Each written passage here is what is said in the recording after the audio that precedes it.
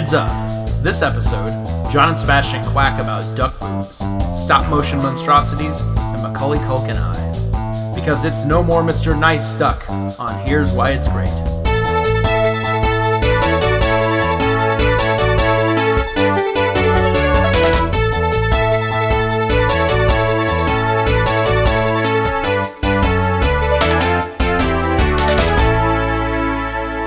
Hello, and welcome to Here's Why It's Great, where we take what you hate and tell you why it's great. I'm Sebastian Kavlicek. And I am John Bring.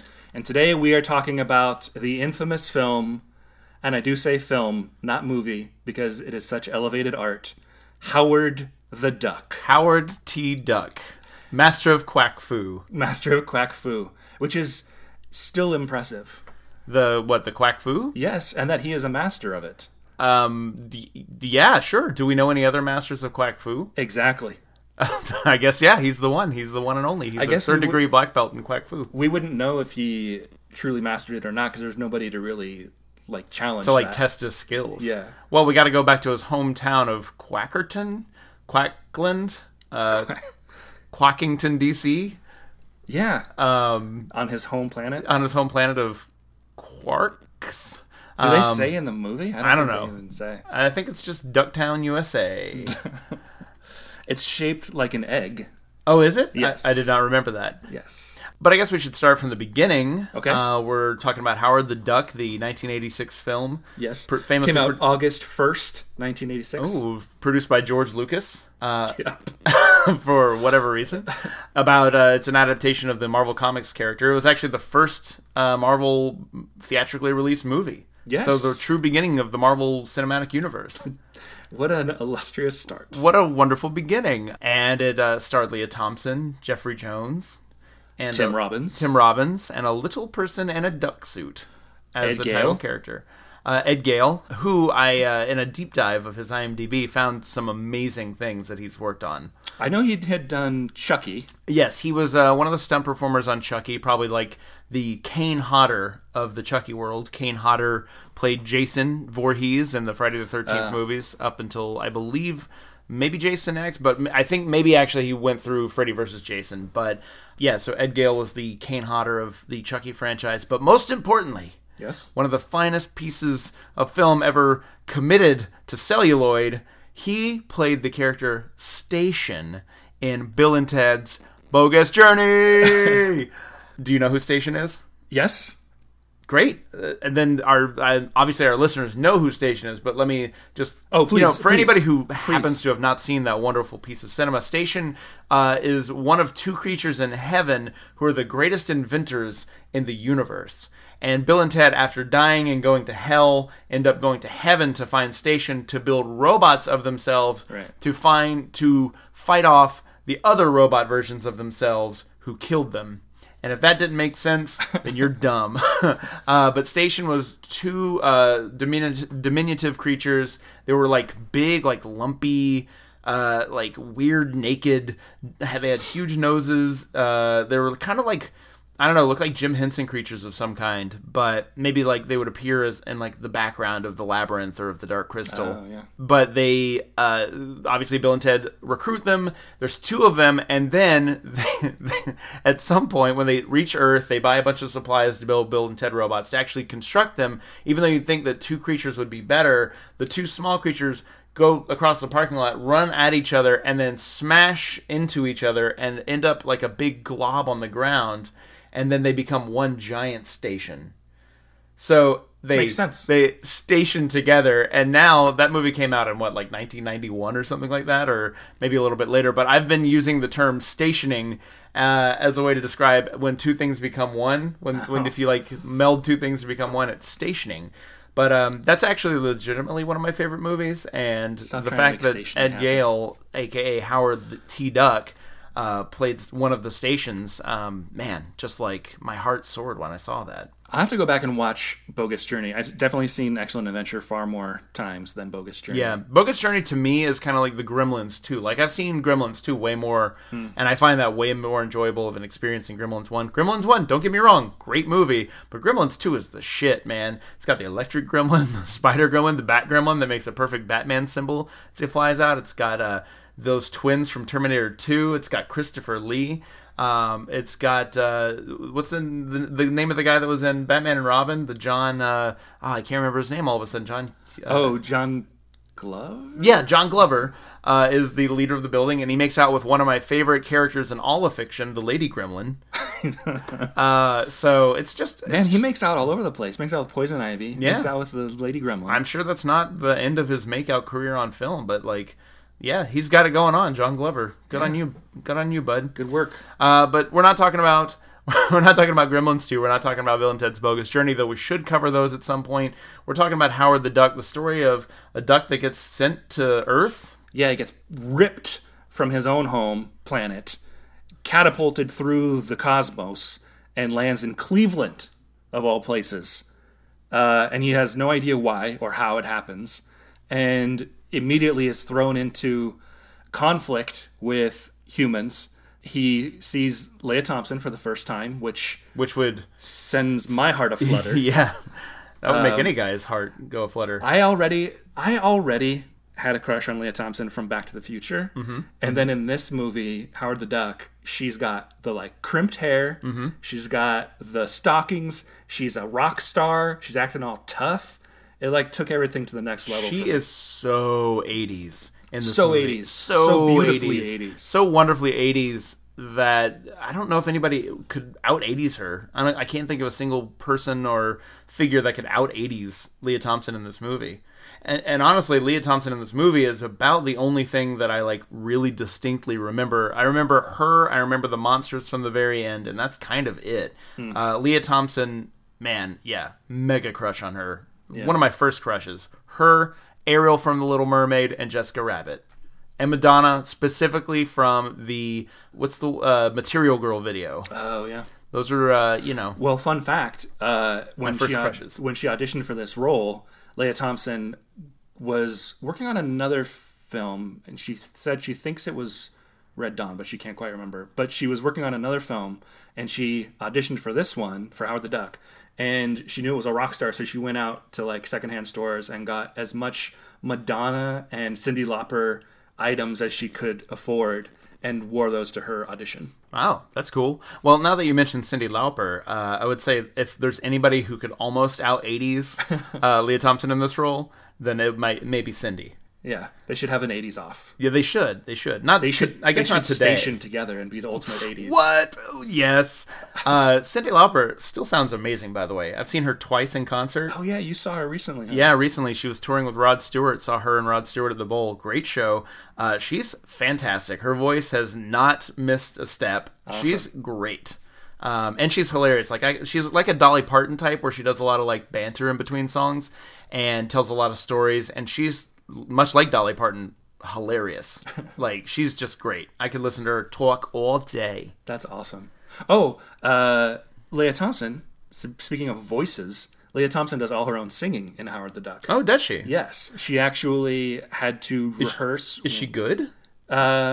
I mean, I guess we'll find out. Pop stars don't always have to be like the most amazing voice, right? Unless you are a Cyndi Lauper type. Listen to Madonna. Like, Madonna's got a great voice, but like, she's no Adele Dazeem. Exactly, she's no Adele Dazeem or the real Adele.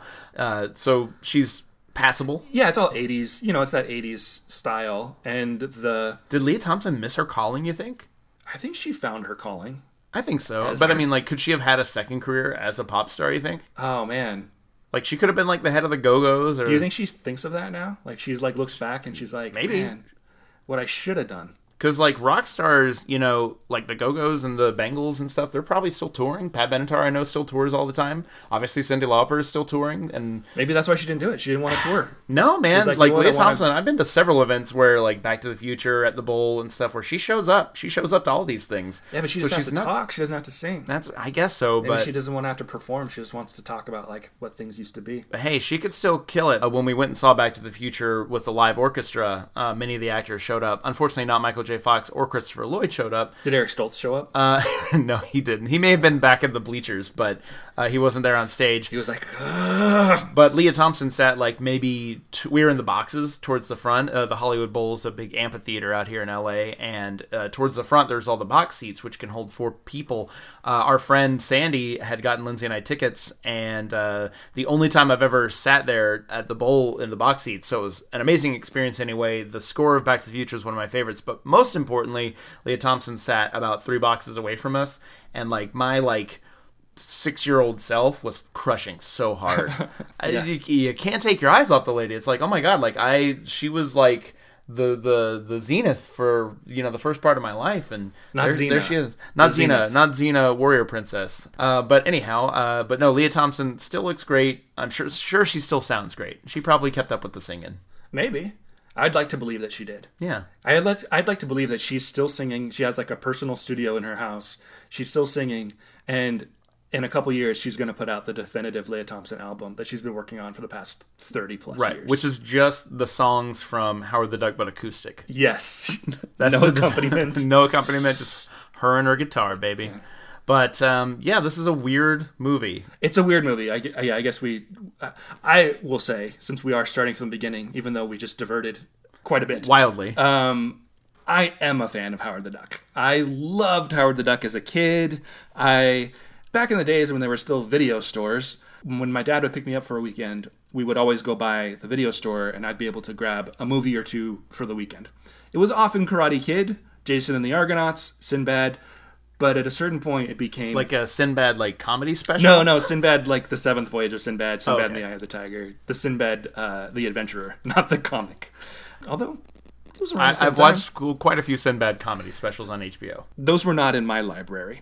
But at a certain point, Howard the Duck did. And I fell in love with it on video. I don't know how much longer after it came out. I can't remember. But I do know that it was the videotape that I went to. I remember the cover. I really loved this movie. And I think for me, it's that thing, I think, too, that Kevin Smith has talked about watching Batman, the 66 version, when he was a kid.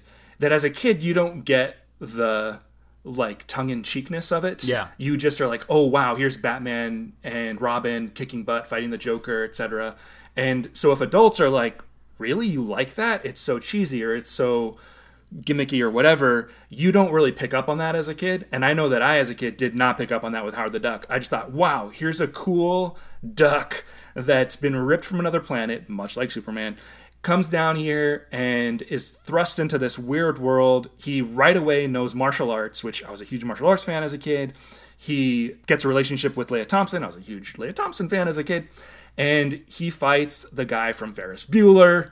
And there's just a lot of action. There's monster stuff at the end. Yeah, that part really stuck with me when I was a kid. And it scared me as a kid. Like that monster, especially when Dr. Jennings, who's Jeffrey Jones, when he starts manifesting as a monster and I don't know if you remember this part, but his tongue comes out of his mouth in the truck cab. Kind of. And it goes into this cigarette lighter. And I remember his voice gets really weird. Yeah, his voice gets super creepy. He gets more and more weird looking. But there's this part where Leah Thompson's in the cab with him in this big semi-truck. And he's like, need more power or something. And his tongue comes out of his mouth and goes into the cigarette lighter. And electricity starts flowing through it. And just that tongue creeped me out so much as a kid. Yeah. But all those effects, a lot of them were practical. The monster at the end is a stop motion monster. There's just so many things about that movie that as a kid, I was just like, wow, this is an amazing sci-fi action adventure movie. And it was an anthropomorphic creature that was cool, was about the same size as I was, and had agency out in the world. And I just thought that was so cool and fun. And he was a rock star. Kind of think about it, it's a little bit of a precursor to the Teenage Mutant Ninja Turtles in a lot of ways. Anthropomorphic animal, could kick some ass, has an attitude. Absolutely. Gets with the human ladies somehow. Yeah. It's very turtle-ish. Exactly. That was actually something I was going to bring up is this is before the Turtles came out. So we're the Turtle movie came out. So it absolutely, even in the way that they did Howard's puppetry, is a precursor to the Teenage Mutant Ninja Turtles and how they did those effects. Right. Which I think is awesome. Which still, I don't care what you say, the first Teenage Mutant Ninja Turtles movie, which is the only one that I believe Jim Henson actually worked on. Those turtles look amazing. They and look so good. maybe the mouths don't always perfectly line up. There's one line in particular where Leonardo says, "We don't need you," to Raphael right after they had an argument where his mouth very awkwardly moves during that segment. But I mean, like, what are you going to do? It's 1990. These are all practical effects. And I mean, I'm going to vote for practical over digital any day. Yeah. So I would say, I mean, I like the look of Howard in this movie, from what I remember, better than the Guardians of the Galaxy CG Howard. Oh, the CG Howard at the end? CG Howard in the Guardians of the Galaxy looks a little bit too, like, rough around the edges. Like, too, like, gross. He also looks CG. Yeah, Like, a lot of things in those movies do. Those movies I enjoy those movies, but they are kind of suffer from CG overload, where you could just tell, like, we are in no real locations at any point. Everything is a green screen, but that's okay. But not this, not Cleveland, not 1986's Howard the Duck, because they, I mean, obviously of the time they had to shoot in real locations, and from what I remember, like, I think it's like old ILM, like, I mean, I don't want to say early days because they've been around for at least 10 years at this point, but ILM effects, like, those old effects that I love so much, just little optical effects, and I think back to the stop motion, not to harp on that, but I've been a huge stop motion fan my whole life. Like, Nightmare Before Christmas is probably one of my favorite movies, and probably my favorite stop motion anything ever. But there's that giant stop motion creature in Willow that kind of bears a resemblance to the monsters at the end of this. I remember at the beginning, Phil Tippett, I believe, is the guy who originally was going to do the dinosaurs for Jurassic Park. But he's the one who famously said when he saw some CG renderings of the dinosaurs, he said, "I guess I'm extinct," which gave Alan Grant, I believe, said that line. Or maybe it was Ian Malcolm that said it, I forget. But well, anyway, Phil talented did dude. The monster in Howard the Duck. Yeah, that's what I'm saying. He did the monster in Howard the Duck. He's obviously a long-standing career, so just, like, really talented dude, has a lot of great credits. But I wouldn't be surprised if he actually did the Willow monster as well. I have to go back and watch it. That's another movie that scared me as a kid. Oh, for sure. But that is an awesome movie. Yeah, basically, though, I think maybe it's kind of connected, because I remember the monster in Willow scared the crap out of me. The monsters at the end of this movie scared the crap out of me, and I feel like I never really watched them again as kids, because they terrified me. I remember I watched Howard the Duck, as I said, so many times as a kid, renting it. But that part at the end where the monsters are the big part of it, I would look away. Like, I didn't want to watch that part. I wanted to watch everything leading up to it, and then I wanted to watch the rock number at the end of the movie. So you just fast forward? So I would just, like, do something else or not pay attention. I'm sure I did fast forward at times. Yeah. But it was like, hurry up, get past this part. Yeah. Well, we're already to the end of it, so why don't we go back to the beginning? Let's pop it in and watch this bad boy. Yeah, let's take a gander at this amazing duck film that I'm hoping once you see it again as an adult, you'll go, oh my God, this is the most phenomenal film I've ever seen in my life. All right, well, let's find out.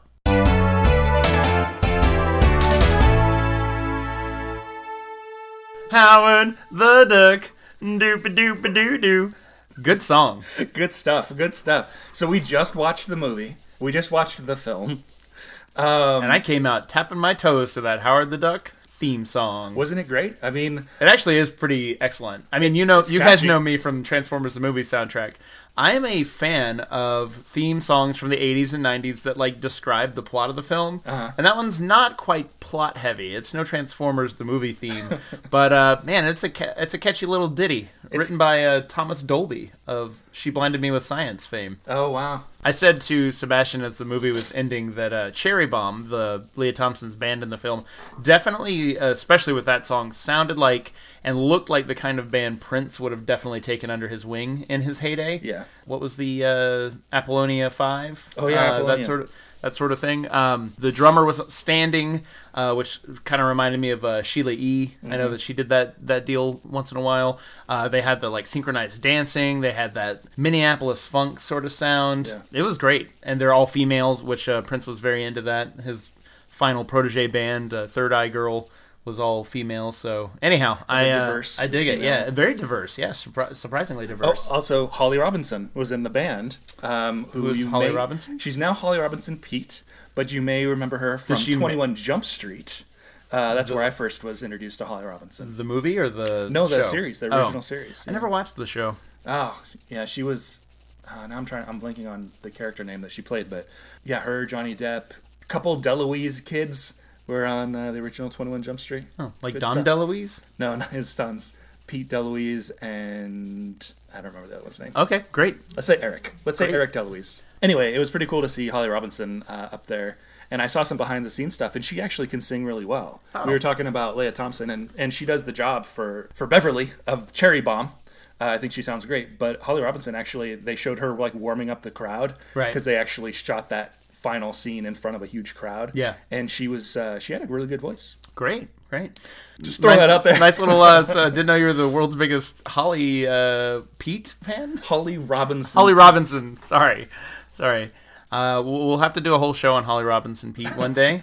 But for right now, we're on Howard the Duck. So Howard the Duck, what are your first impressions after just watching it? Well, it's pretty fun. I remembered actually more watching it than I would have thought. I remember the very, very long chase on the, what was it called? The Lightbird? The Ultralight? The Ultralight. It's like a little airplane with like kind of a go-kart engine built into it, and it goes on for a very, very long time. There's a lot of car crashes, a lot of flying over swamps, and you have no idea where anything is or where this is taking place.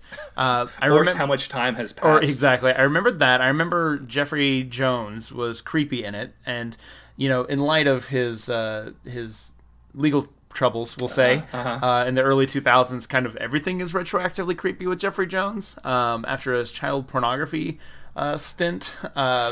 So, Stinton, I don't know if he actually went to prison or not, but I know he is forever shamed, and rightfully so. Yeah, and it's hard to shake that image, even though we all loved him in Beetlejuice and in Ferris Bueller's Day Off, and in this, he was very creepy in it. And I'd actually forgotten kind of how awesome that monster at the end looked. But yeah, the huge jaw on that monster at the end, pretty amazing. I just think the intricacy of that entire thing was pretty outstanding. I forgot how many moving parts were on that beast. Yeah. It goes for a little while. It does. That actually lasts a lot longer than what I remembered, because I remembered basically like one or two shots of the monster from when I watched it as a kid. And I guess I've just like never rewatched that finale. Yeah, but it's scary, man. I don't blame you. It's a scary finale. And I did remember though the shot of like multiple monsters, which was clearly the same same monster animated and just like layered 3 times in Photoshop. Definitely Photoshop. But that was cool. So yeah, rewatching it, I feel like the tone is very odd. Yeah, right from the jump. Sure. Let me go back a little bit, because this is something we didn't do in the very beginning. So this movie came out August 1st, 1986. It was produced by George Lucas, which right away makes you think like, oh, this is going to be as amazing as Star Wars when you're seeing his name on there. Yes, this is true. And I think this is a result, and the failure of this movie in a lot of ways is a result of George Lucas's hubris at the time, coming off of Star Wars and Indiana Jones. I think he was feeling like he was the cock of the walk a little bit. Sure. And I think that got him into trouble with this one. That makes sense. And he had worked with Willard Hook and Gloria Katz. Willard is the director and one of the writers, and Gloria is a producer and the other writer.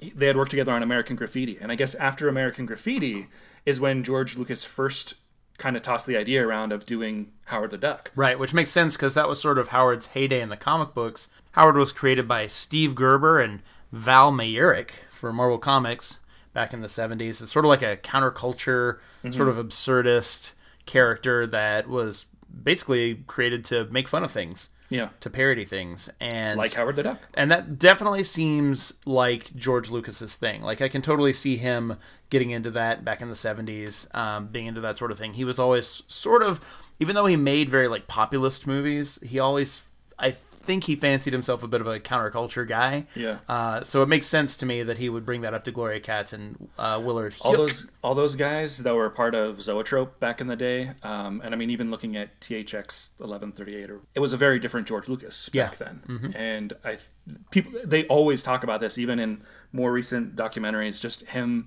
kind of going to the dark side, and what would it have been like had Star Wars not exploded in the way that it did? Like, what kind of movies would he have actually made? Yeah. But do we want that world? I mean, honestly, a world without Star Wars? Yeah. We do not. Hell no. No, we don't want that. And we eventually saw honestly, the prequels were the exact movies that George Lucas wanted to make at that time, and maybe that's a George Lucas who was fabulously wealthy and had no issues and had nothing he really needed to complain about. So maybe that's why those movies were dull. Yeah. But which is the biggest crime of a Star Wars movie, is being boring. Where was the young, gritty George at that time? Yeah, he was lost in the woods forever. But I could see, George Lucas being interested in this as something that he would probably, send to his buddies. And he would work with Gloria Katz and Willard Huyck on also on Temple of Doom. Yeah. So just a couple years before this movie would come out. And I think they had been trying to turn this into a movie for quite some time, possibly batting it around as an animated feature. That was something that was really interesting that I found in one of the behind-the-scenes interviews with Gloria Katz, which she was talking about, yes, it took a very long time for them to actually get this made, but also when they started to work on it, they wanted it to be animated, and the studio said, oh, well, we want a movie out in time for the summer or whatever, so we're not going to animate it, we're going to do it live action. Yeah. And that to me is just such a studio, like, mind-blowing choice of animated might be better, but we need a movie out pronto, and that'll take too long. So live action. And it's funny to me that, like, a character with an anthropomorphic duck somehow is easier to do than a cartoon. But right. You know what I mean? Like you'd have to like develop the costume and the technology to do that. Whether they one thing I noticed on the Blu-ray, they went with animatronic for a lot of the shots, which I had never noticed before. Those really stand out, and you pointed out, I think in Blu-ray, any sort of special effects stands out a little bit more. Yeah, even the special effects on Ghostbusters look kind of horrid in Blu-ray. Unfortunately, like when the demon dog is like running across the street, you can basically see like the matte box around it on Blu-ray, which is unfortunate because those are, I mean, even with that, those are still some of my favorite special effects of all time. Yeah. The special effects in this movie, I think, are pretty awesome, though. I mean, even with those things aside, and the animatronics, I mean, we talked about Ninja Turtles, but this is one of the first puppets where all the servos and stuff were contained within the mask and contained within the body, as would happen with Ninja Turtles as well, where usually there were cords and stuff that would go to the puppeteers, but this was all radio controlled. And it was also plagued by the same problems that Ninja Turtles would be as well, where anytime an airplane flew overhead or somebody used their garage door opener or anything, the faces would go bizarre and crazy and nothing would work. Oh my god, I would love to see footage of that. To see them spazzing out in the middle of a shot or middle of a take. That would be great. I know the woman who played April complained about that a lot for Ninja Turtles, and Leah Thompson and all the behind the scenes. What was her name? Stuff. Was it something Hoeg? No. Michelle? I don't know. I know a particular couple of my friends who are listening are going to be yelling at me for Judith Hoeg. Judith. I did it. You did it. I dug that. It was deep. Well worth it. She played April in the first Teenage Mutant Ninja Turtles. By far the best April. Who knows who the lady is who played her in the second and third? And I believe Sarah Michelle Gellar. I have a whole group of friends that are going to be so upset that we don't know who the second. No, they don't care. Yeah, they don't care. And Sarah Michelle Gellar, as I was going to say, voiced her in TMNT. Oh yeah. Megan Fox would go on to play her. So really, just that middle one we don't know. We'll find out. And it'll be in the notes, and that will remain. But this movie was plagued, from the beginning in terms of whether it's going to be animated or live action, and just taking so much time to get it done, and then also in terms of creating those animatronics and creating that puppet. I mean, that's a lot of work. At one point, they had a 12-year-old kid that they had cast as Howard, and it just didn't work out because kids can only work for so long during the day. They only have so many hours that they're allowed to work, and they also have to go to school and etc. So you could only get so much done. Also, the kid got really claustrophobic inside of it. It's insane to me that they asked a child to play this part. Yeah. I guess size-wise and everything, he was right. I guess so. But what's his name? Ed? That was Ed Gale? Ed Gale. That was originally a stunt double for Howard. They liked what he was doing, and they asked him, once the kid dropped out, they asked him to take over. And Leah Thompson said she was really, really happy when that happened because it was already difficult enough to pretend to be in love with a duck, but then knowing there's a 12-year-old boy underneath that and trying to seduce that duck boy, she said was just not fun. I'm sure.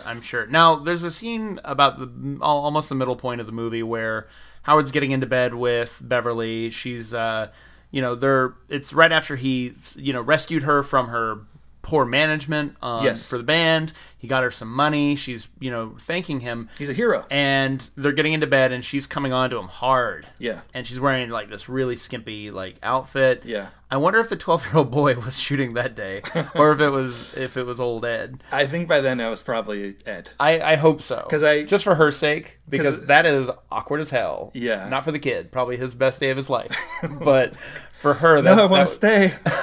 So they had a lot of issues coming up with this, and finding the tone, I think, was also a difficult thing. Again, going back to the hubris of this creative team, I know that they had batted around wanting to set the movie in Hawaii, where Howard landed in Hawaii, because they just wanted to go to Hawaii. Yeah, just want to be fun. Thought it'd be fun to shoot there, and that to me says you're not really invested in the character or the story. You're just like, what would be fun for us? You know what's weird though? Like, I do think that's so bizarre that they're like, yeah, let's just go shoot in Hawaii because we would have fun in Hawaii. But at the same time, they also did research where they went and talked to Steve Gerber and they asked him what he thought about Howard, what he thought Howard's journey would be. Like, they did that sort of due diligence, but they also were like, I don't want to tell the origin story. I just want to go to Hawaii. Yeah. It's such weird. It was odd. Dichotomy. And also them landing where Howard would ultimately land, which is Cleveland, basically the opposite of Hawaii. So it's I love looking at Cleveland. We were talking about this while watching it. Like, I love 80s inner cities. Oh, like, man. Don't even get me started. Don't even get me started.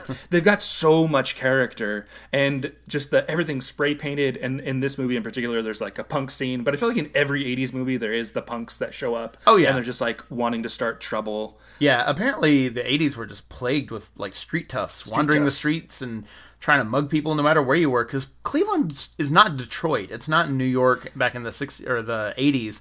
Like, Cleveland, though it might as well be in this movie. I know it's like RoboCop Detroit in this movie.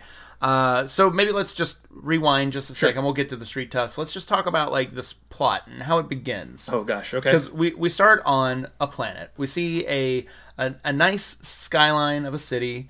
But something looks like a normal city. Looks like it's a normal city, but there's something a little off about it. There's 2 moons. What? Which it's just like reminds me so much of Star Wars. Right. Our very first nod to George Lucas, of which I believe there are many. Many. They're about to come fast and furious. Yeah, seriously. So there's the 2 moons, much like the 2 moons on Tatooine, with Luke Skywalker staring out. So that's our first indication that not all is normal on this planet. And then we get this sexy music. Yeah, it's like this noirish, sexy music. Yeah, it feels like it would be the beginning of like an early career, like film career, like Bruce Willis. Yes, kind of. That's movie. I think why I was so into this movie as a kid is because it was that sort of 80s action movie. There's the Bruce Willis noirish stuff in the beginning. He's a reluctant hero that ends up having to use his martial arts and save the girl and all this stuff and become the hero. But it is this very. It could have very well been just a Bruce Willis movie. Yeah, this is true. And we catch a glimpse of Howard's apartment before he actually shows up. He must be a film buff because there's a lot of movie posters. There's Splash Dance. Yes. Which obviously a Flash Dance. My Little Chickadee. Starring W.C. Fowles, I think it was. W.C. Fowles. Oh yeah, those were particularly bad puns. There are so many puns within the first like 5 minutes of this thing and they're just groaners. Like, what was the Raiders of the Lost Ark one? Which is the second Lucas nod in as many minutes. It's like Raiders of the Lost Fowl or something like that. Lost Egg or something. Yeah, it's just a really poor. It's like these are really lazy puns on top of everything else. But it's Playduck. He reads Playduck. Oh yeah, he reads Playduck magazine. But we see photos of his family. I get you get the sense that even though once we meet Howard, he's wearing like a suit and a tie, that maybe this wasn't always how he was. It shows him like Howard and the Heartbreakers. Howard and the Heartbreakers, his rock and roll past with a guitar strapped to the wall to show that he's hung up a sword. There's a picture of him in a weed farm, like as a 60s hippie. And when we finally do get to see Howard, he comes home. He's got messages playing. As Sebastian pointed out, Howard was a yuppie. Yeah, he's a little yuppie. Like his friend on the message and answering machine is like, "Hey Howard, when are we gonna play racquetball?" Yeah, and then some woman who calls him up and who's she actually was into him. I think. She was like, "I had a dream. Come on over. I'll tell you how the rest of it went." Yeah, I'm surprised that actually, given I don't know, maybe they're trying to set him up as like a ladies' man because that's how it plays out through the whole thing. But usually this kind of character would have a woman, calling up to yell at him and. Yeah. Like, oh, you didn't show up. Yeah, well, you miss our third date. This is it. But Howard finally does come home. We catch little glimpses here and there where he's pulling like a beer out of the fridge, pulling a stogie out. But then when he finally does sit down and we get our first hero shot of Howard, it's actually pretty cool. Yeah. As somebody, I'm not crazy familiar with the Howard character from the comics, but I've been familiar. I've seen plenty of images of Howard. There's a She-Hulk issue where he's really prominent. There's the Red Sonja cover. Where he's like kind of guarding Red Sonja with a sword, and like those images really stick out in my mind. So when I finally saw him, he's wearing the suit and the tie, he's smoking a cig. Yeah, I mean, he's cool, or a cigar, not a cigarette. But yeah, it's a well done image. Yeah. It's kind of like when you see the turtles for the first time in the first Turtles movie, where they're tromping down the sewer rather. Or the sewer. It's so interesting because, as you pointed out, there's so many images of other ducks or of him in photographs.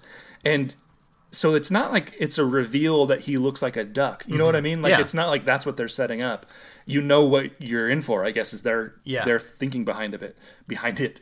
But yeah, when he sits down in that chair and you get that full reveal and the lighting is cool and he's just smoking on a stogie like a cool dude. Yeah. It is pretty neat. It is pretty cool to see him. And like you, I was not super familiar with him. I have that She-Hulk and Howard the Duck comic book, and I'd seen him in another comic book as well, but it's not something I collected. Yeah, I definitely saw him in like a bunch of like Marvel team up type stuff. Yeah, where he would come on, he'd be like kind of like an old school Deadpool a little bit, kind of break the fourth wall, sort of call things out for what they actually were. Whereas Spider-Man's like, I don't know what you're talking about. You're a talking duck. This is weird. Waka waka.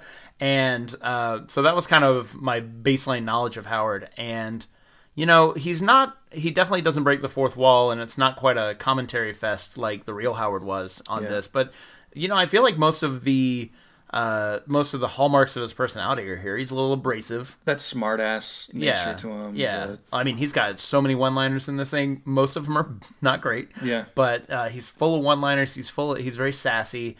But at the same time, like, he calls her toots.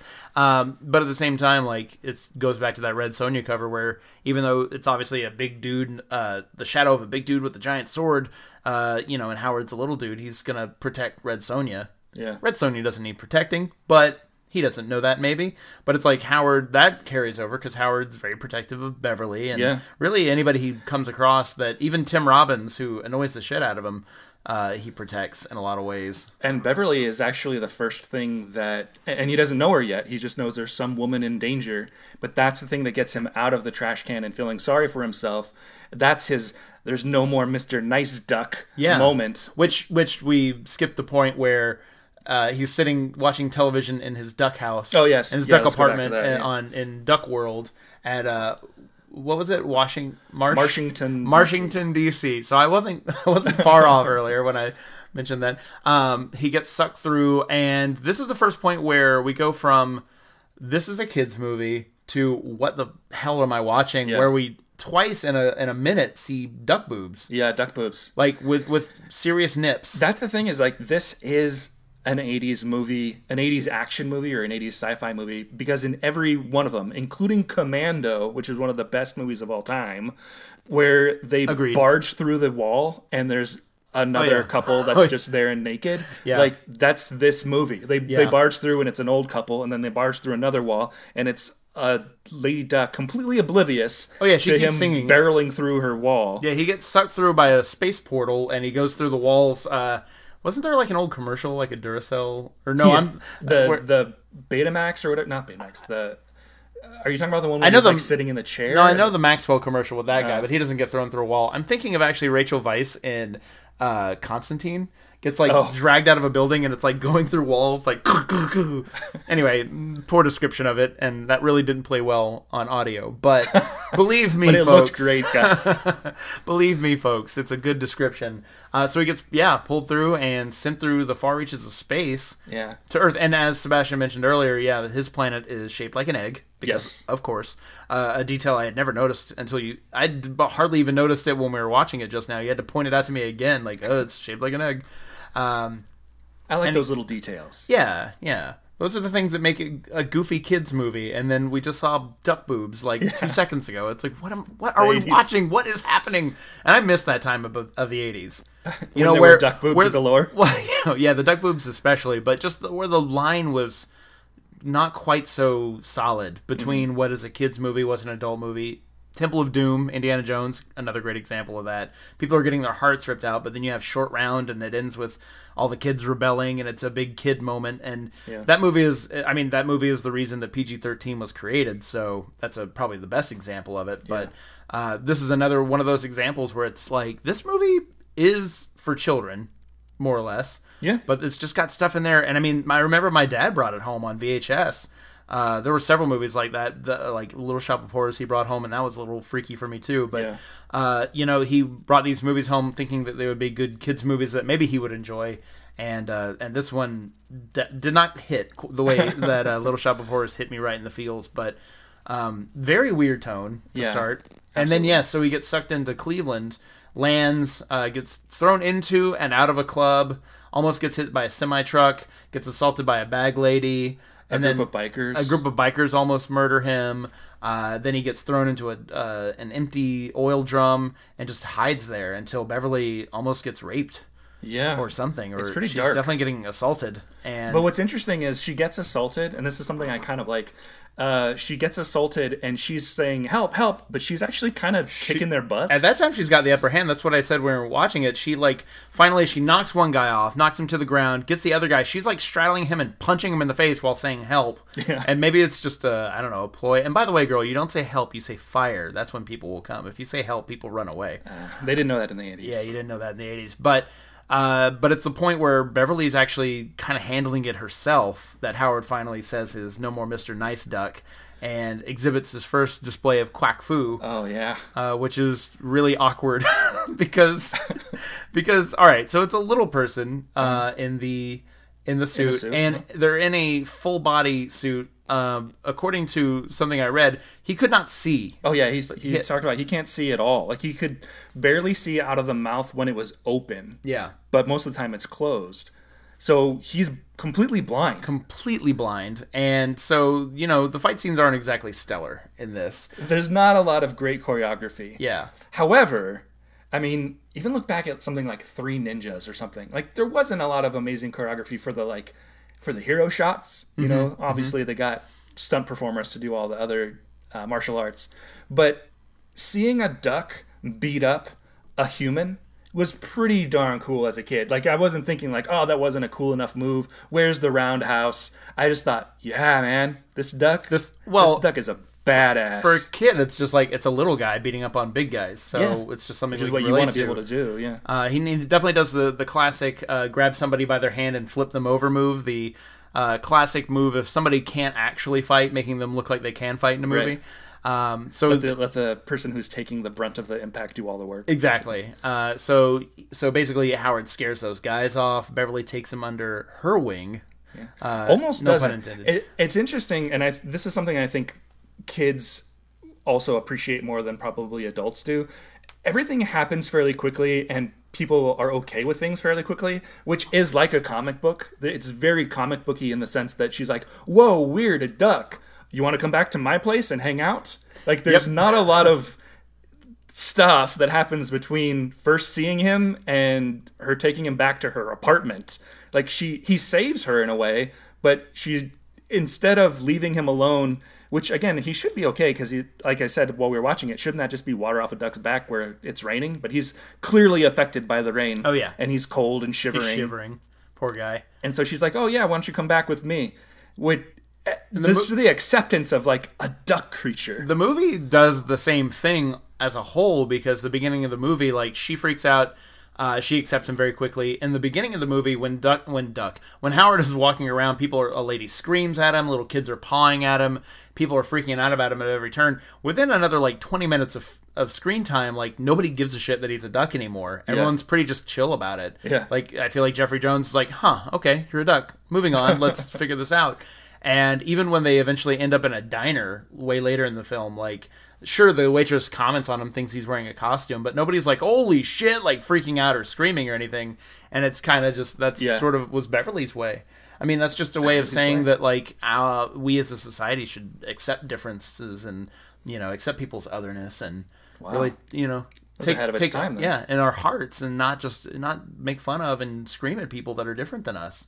Yeah, man. This is a good message. This should show this movie in classes. They should. Cool. They should teach it. It should be like you read a tale of two. class. You should read A Tale of Two Cities, and then watch Howard the Duck. They're on the same level. Both masterpieces. They all have hidden.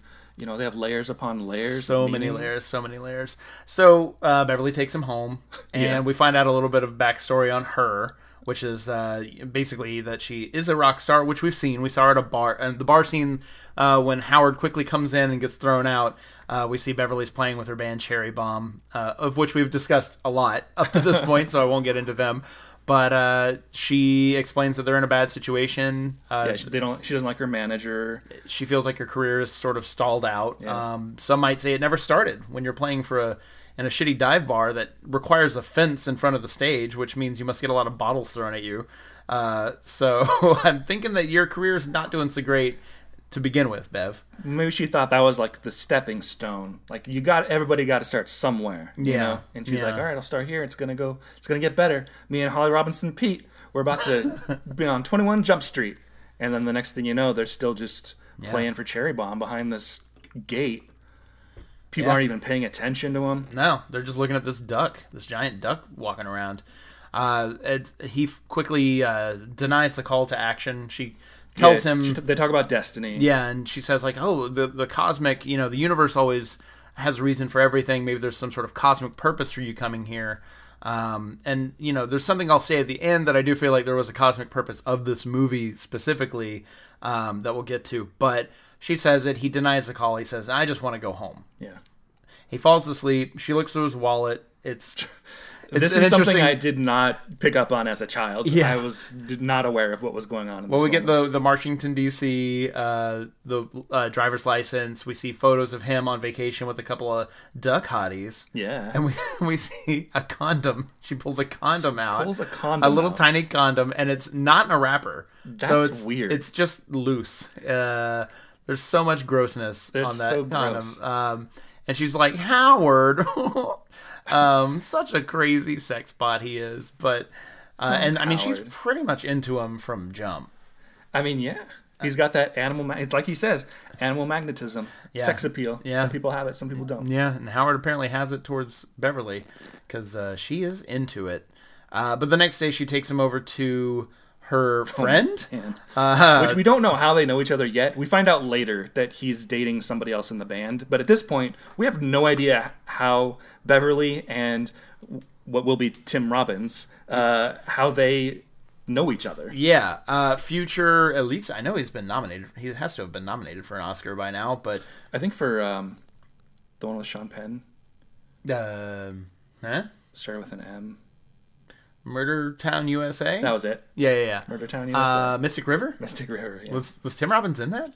Yes! Okay, all right. I saw it once, and I just remember Sean Penn being real sad in it. Yeah. That's about it. Yeah, they were both in it. And so yeah, we have future Oscar Anyway, nominee. Shawshank, he's been in a ton yeah. I think he got movies. nominated for Shawshank. Had to have, right? So Had to Tim have. Robbins, everybody knows And the Murder man. Town, USA. But this is he and Sean Penn in Murder Town, USA, coming this summer. So this is one of his like earliest film roles, right? Yeah. He had done some TV, and I think he had done, I don't know when, stuff gets shot and when it gets released, but Top Gun was around this time. Mm-hmm. I looked at his IMDb. There was some other movie that was around this time, but they talk about how he had done barely anything, and he was really nervous doing this role because it was a film role, and he wasn't sure. I think nobody was sure about the tone of this movie. Yeah, and everybody decided to just go for it. I know. They must have watched Rocky V and decided to go for it. Go for it. I was going to say Tim Robbins is the most confused about the tone. He is a cartoon. He is was like, oh, we're doing a cartoon. I mean, he speaks in like a Donald Duck voice to try to communicate with Howard. When they bring him, he's goofy, he's over the top, he's ridiculous, he is a cartoon character. And when Howard is like the most subtle of the three actors in the scene between him, Leah Thompson, and Tim Robbins, something's up with this movie. Where it's like, oh, the most grounded character is the fucking walking, talking duck. Animatronic duck. Yeah. So they talk to him. He gets revealed, Tim Robbins is a weirdo, and he gets revealed that he's not even really a scientist. He's just a lab assistant. But I guess he's got some connections. He knows a few people. Later, he shows up, and after a while, and Duck sees him, and he's like, oh, hi, Howard. And he makes a sound like, wee wee wee. And it's like, never again does he say that, never before. No idea why he makes that sound. But it's just like really strong choices. And I feel like Leah Thompson sort of straddles the line of cartoonish and grounded. Yeah. I don't know. Because there's like that right after the Tim Robbins scene when they're leaving and Howard the Duck is pissed. He wants nothing to do with this lunatic and is like waddling out, and Leah Thompson is running behind him, and they have their like blow up together where they like argue with each other, and basically Howard's like, get out of here, I don't need anybody's help. She has like moments that are like heartfelt where it's like, oh, her heart is breaking, but then she also like swishes her hair and stomps off. Like there's this weird thing where nobody's quite sure. Yeah, and I think part of it might have been a fairly inexperienced director. I feel like Willard Hayek had only done maybe like one other thing or maybe two other things before this. Like he was not a super prolific director. Yeah, it's not a super prolific director, nor was he after this. I think this pretty much tanked his and his wife's careers, unfortunately. But he, so maybe not the strongest hand in directing. Maybe he didn't have a great concept of what the tone of this thing should be. But he was still wishing he was in Hawaii. Yeah, seriously. And he's like, I should be on vacation right now. But Leah Thompson is also, she's acting opposite a duck. Yeah. Where she can't hear, like Ed Gale was speaking through the costume and doing the lines at first. But since they couldn't hear him, they asked somebody else to do them off camera. Yeah. And it's like, that's got to be a weird disconnect for her. So I feel like between maybe like a less than experienced director, plus you're not even really acting opposite anybody. Yeah. Most of her scenes are opposite Howard. That's got to be where some of her weirdness comes in. And then when she finally does get another real human to act against Jeffrey Jones, he's so over the top and so crazy that it's like, what are you going to do but match that crazy? Yeah. Everybody was dialed up to an 11. Yeah. But except for Howard. Except for Howard. He was very subtle. He was giving a little Marlon Brando performance. Mm-hmm. I do give a little Mallard Brando. I was trying to find one. I Mallard think you got Brando. it. Yeah. Mallard Brando. I do give a lot of props to Leah Thompson because that had to be so hard. And she said that they would always shoot the ducks close-ups first and shoot hers when they were done with all of that. So she had to be so tired too by the time. Which is so odd. That again shows like an inexperienced director. Like, why get the duck last? Use a stand-in for her shoulder. You know what I mean? Like, let Leah go home, shoot the animatronic that's probably going to malfunction every 5 minutes. Exactly. That's just so odd to me that. Again, she went for it, and she did. I totally, it's got to be hard to pretend you're in love with a duck, even though everybody kind of like went back and forth between tone or went super over the top. You could tell that she was invested, and I think everybody was. Everybody was. That's the thing. I mean, I think it makes sense to me because this is a George Lucas movie, and this is like his first thing post Everybody Star thought Wars. It was going to be huge. Yeah, and she said like so many people were auditioning for that role. Everybody wanted to be in this movie. This was a big movie, and everybody was excited about it, and it was a thing that everybody thought was going to explode and be awesome. Yeah, and it wasn't. Did I mention, by the way, that Tori Amos, the famous singer-songwriter, was one of the people who auditioned for the part of Beverly? She obviously didn't get it, but that would have been really interesting. I think that was before Tori became sort of what she's known for, which is this haunting, low-tempo piano music that she's known for. She was with a sort of more of a new wave band called Why Can't Tori Read? at the time. But anyway, so she kind of would have probably been perfect, but Leah Thompson was, 80s icon, so... And she said one of the reasons that she got the role was because she was so hot at the time with Back to the Future and everything. And she said there was a bunch of people that came up to her after the movie tanked, and were like, oh, I auditioned so hard to get into that movie, aren't I lucky that I weren't in it? Which is a horrible thing to say to somebody that was in it. Pretty shitty, guys. But yeah, they said also in terms of Howard's voice that it took them forever to find who Howard's voice would be, and that they auditioned people like John Cusack and Martin Short. Yeah, and Jason Alexander was one. Jason Alexander, I'm shocked that they did not pick, because in my mind, his voice is perfect for what Howard, for the Howard of the comics, the sort of cranky, obnoxious version of Howard, the rude guy. But Jerry, that would have been awesome. But so they split off for a little bit. Howard decides he gets mad at Beverly. He thinks he's a freak. He wants to just be left alone. Yeah. But he realizes he needs to make the best of where he is, and of course the first thing he thinks of is go get a job. Sure. So he goes to basically the unemployment office. How he found it, we'll never know. He's how resourceful.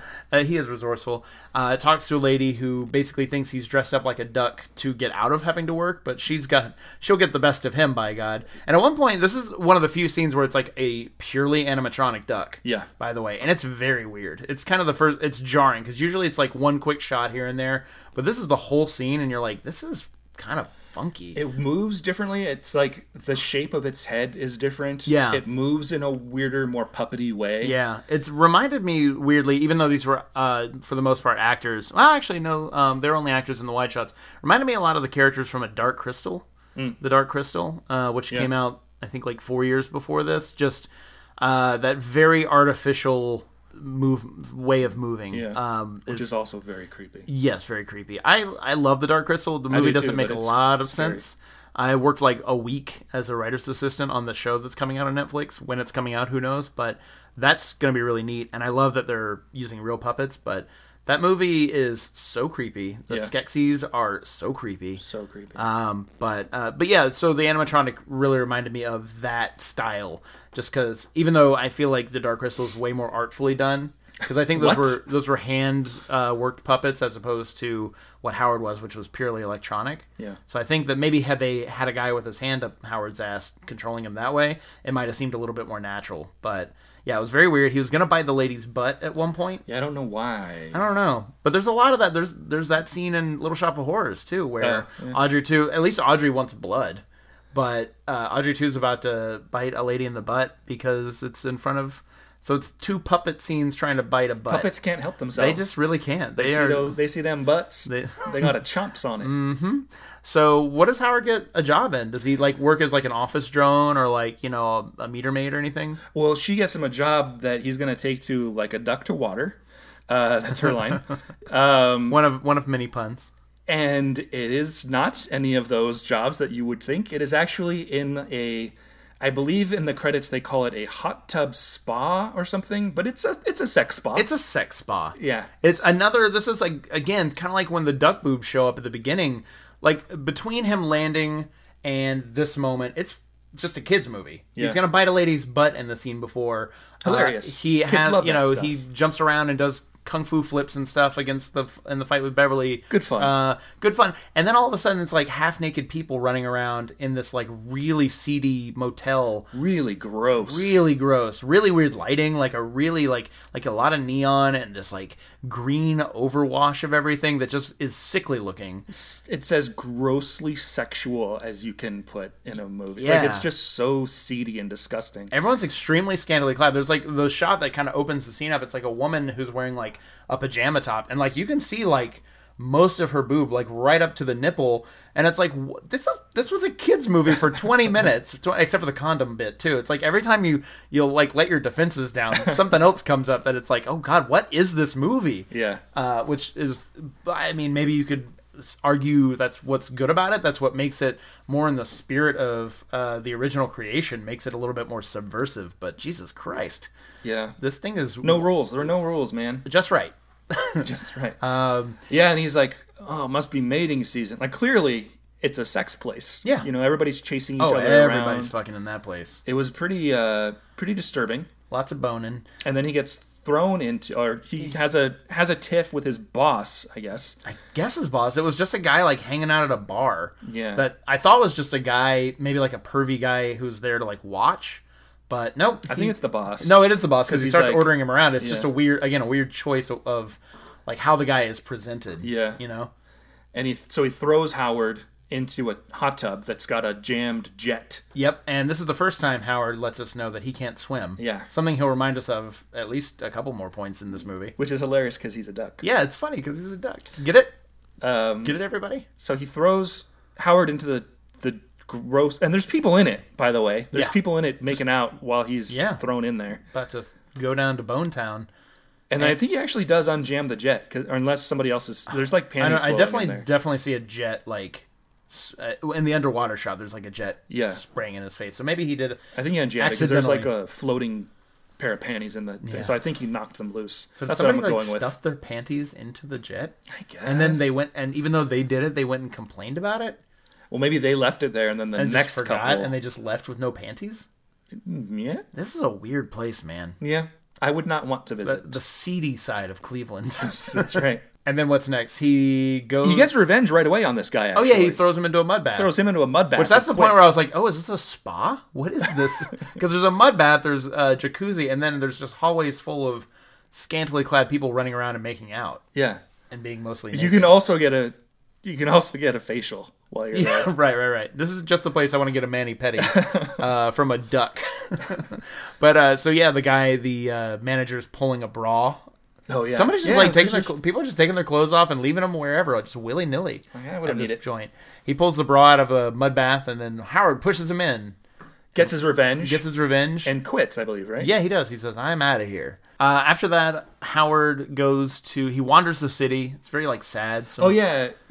So then after Howard quits, he wanders around and he finds Leia Thompson, right? Yeah, Like, he goes back. He to actually where goes back and ends up in the alley where he landed because That's right. when he's thrown through the cosmos, he's in his like armchair, and when he lands on Earth, he bounces off of a bunch of stuff and ends up sitting in this like old scummy armchair that's discarded in the alleyway. Yeah. So he lands back at that place, looks across the street, sees that bar that he went into, Where Cherry Bomb where is Cherry Bomb's playing. He could hear the dulcet tones of Leah Thompson coming through. beckoning him. Yeah, the siren song. So he goes inside and has run in with a couple of character actors.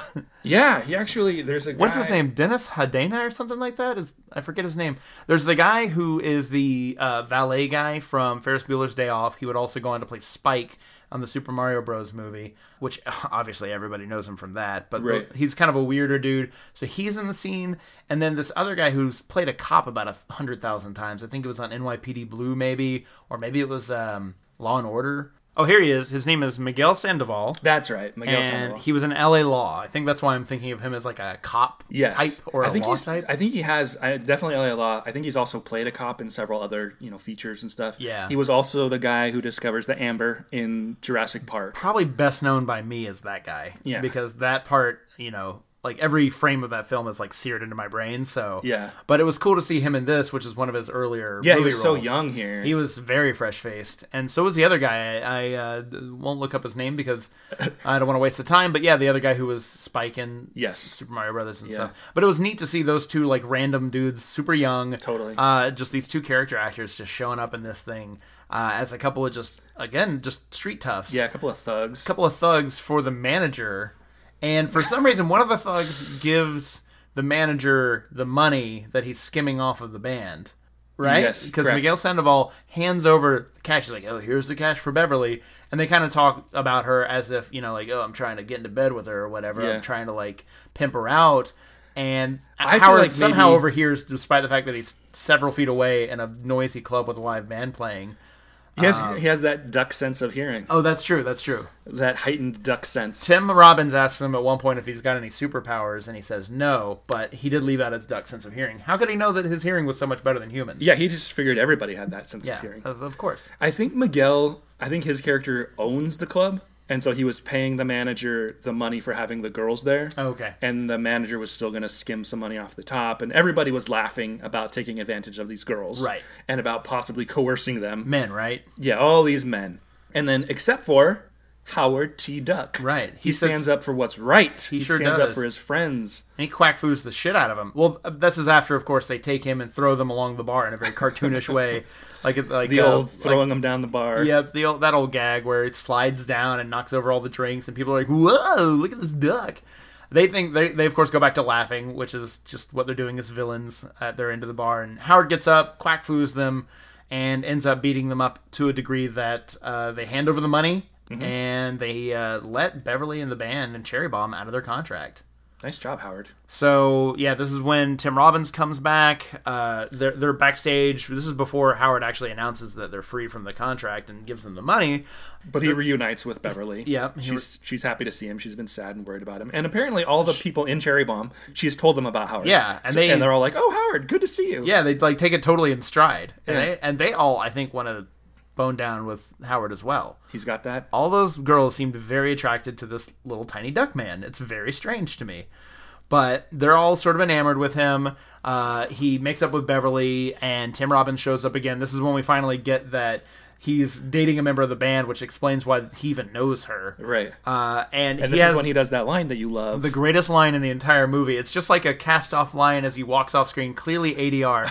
But the girl's like, "Hey, what's his name, Philly?" Yeah, well, I think Howard calls him Philzy. Philzy. And he's like, she's like, "Hey, Philzy." He's like, he says, "No sex now, I'm working." So and it's like, just a throwaway line. It's just like a throwaway line, but that made me laugh. "No sex now, I'm working."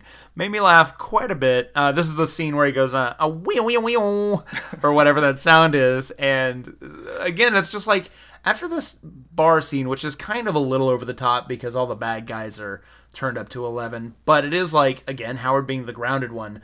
Then you have the scene with the girls, and I feel like actually all the girls in Cherry Bomb are really good. Yeah. I think they're all very like naturalistic. Yeah. They felt like real rocker chicks. They all are kind of take Howard in stride. No one's bad in the bunch. And then Tim Robbins comes in a walking cartoon and just like throws the tone right out the window. And it's just so odd to me. Everything is so odd. Sets the tone back on course. Oh, maybe. We don't know what Willard Hayek's vision was. So they go back to Bev's place. This is when we get Howard playing a little bit of keyboard action. Oh, yeah. Some of that Minneapolis funk sound with the keyboards. And Beverly comes out of the bathroom in that aforementioned very skimpy outfit. The skimpiest nightwear possible. And she is just like flaunting it like it's nothing. And that's the day that a lot of boys became men, I think, was during this scene. And this is the scene where they've come very close to like getting it on. Yeah, and it's so weird. The dynamic is so weird because he's flirting with her. She hops onto the bed. He gets a gander at what she's wearing. Yeah, and he even says like, "Oh, I'm starting to appreciate the female form of the human." And she's like, "Howard," like she always does. Yeah. And he like hops in. She's like, "Come on, let's watch David Letterman." Yeah. It's very 80s. "Come on, let's watch David Letterman." And Howard hops onto the bed and starts. She's like, "Oh, the one thing I'm missing from my life is a good man," or whatever. And Howard's like, "Oh, maybe it's not a man, it's a duck." And he starts flirting with her. Then she starts flirting back. And as it gets more real, Howard is like, "Oh, never mind, I have a headache. Nothing." It's such a weird... Oh, man, do you think Howard's a virgin? Maybe that's why the condom is unpacked and not used. Yeah. He doesn't know how to use it. He doesn't know what they're really for.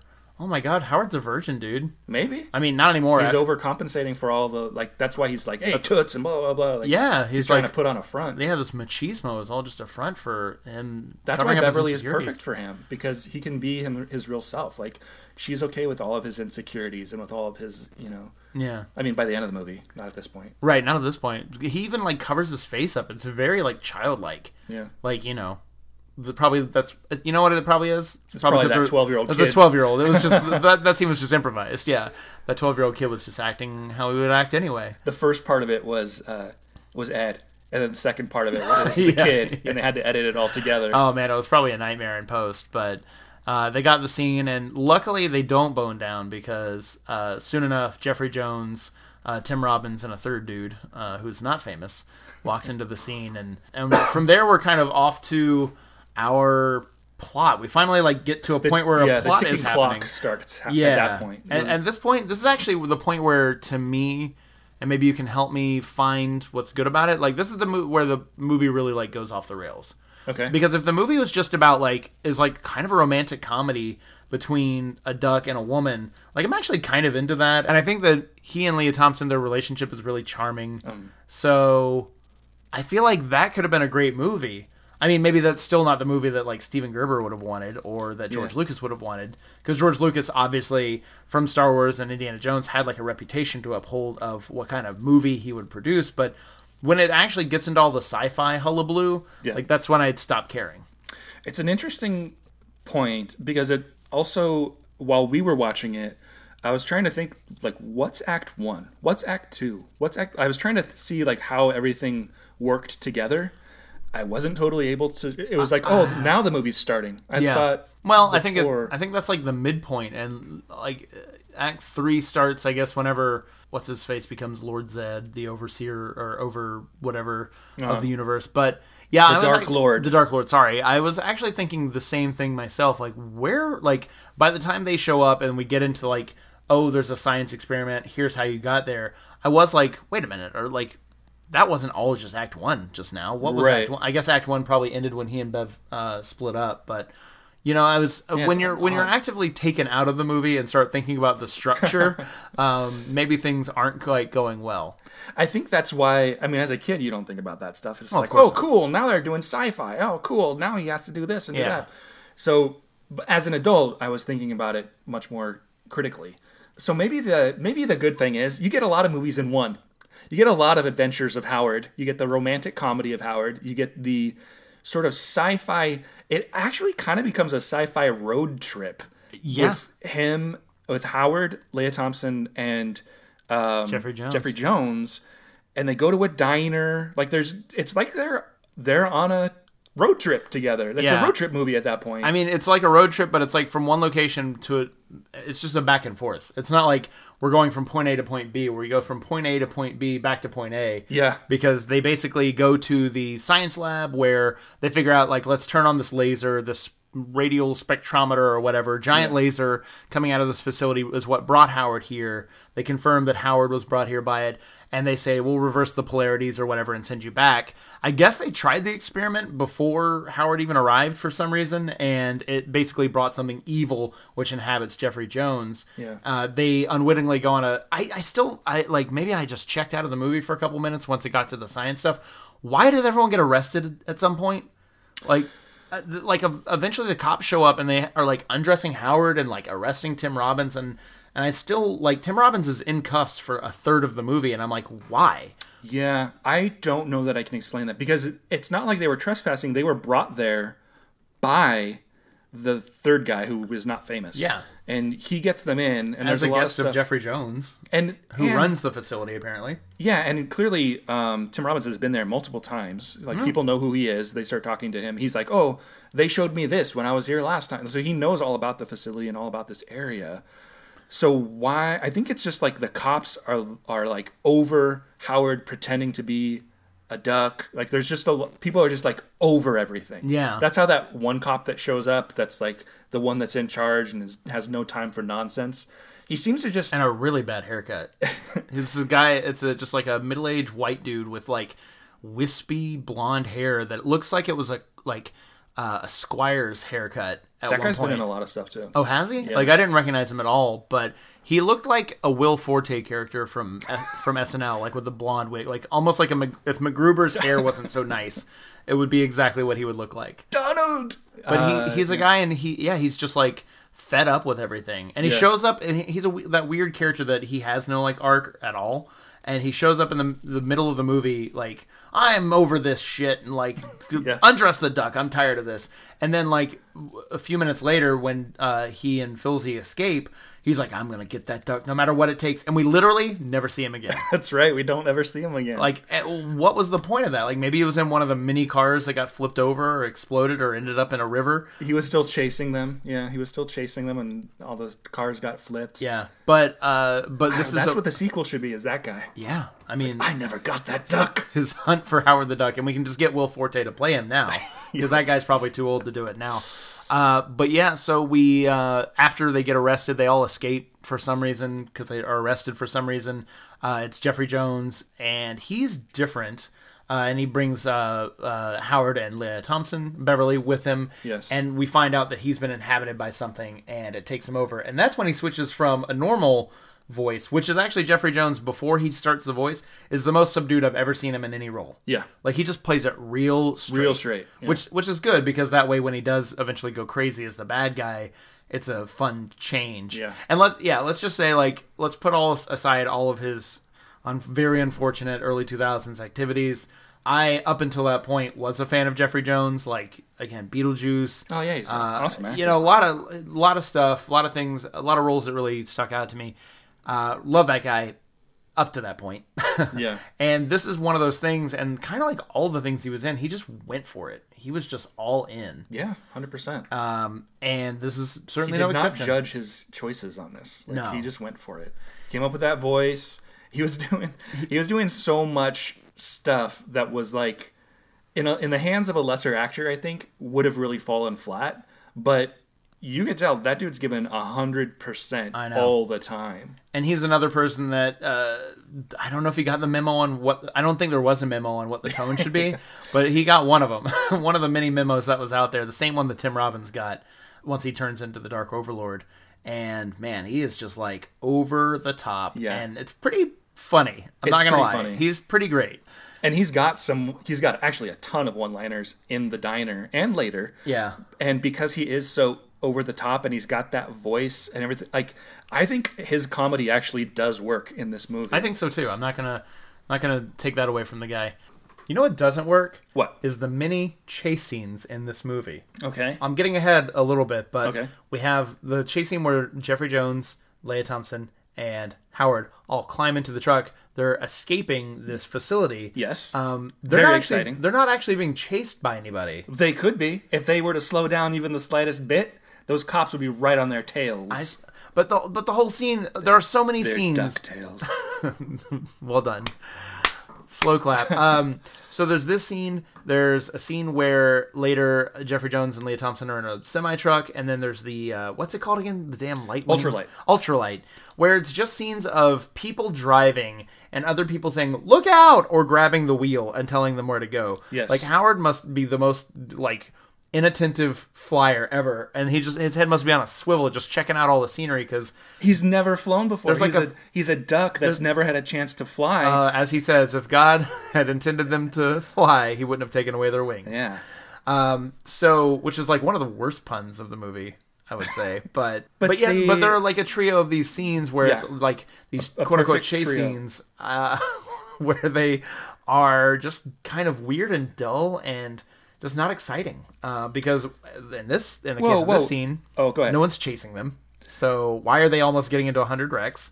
And it's basically just Jeffrey Jones not paying attention and Howard and or Beverly having to take the wheel. And Well, this is I'll defend this one, then you can move on to the next one. This one, they have to fly out of there, or they have to drive out of there very quickly because the police will be chasing them. And if they slow down even the littlest bit, the police will catch up to them and the movie will be over. Also, we're introduced to how bananas Jeffrey is in this, or Dr. Jennings is at this moment, because he is starting to be taken over by the monster, by the Dark Overlord.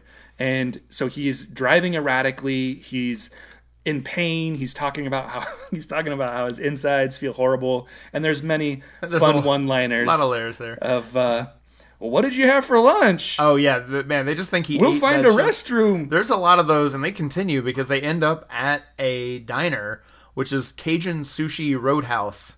It's Delicious. the weirdest thing, and it's like, yeah, it's basically everybody in country western gear, but with like Japanese headbands on, like you would see at a sushi restaurant or something, like with the rising sun on it. And What a it's combo.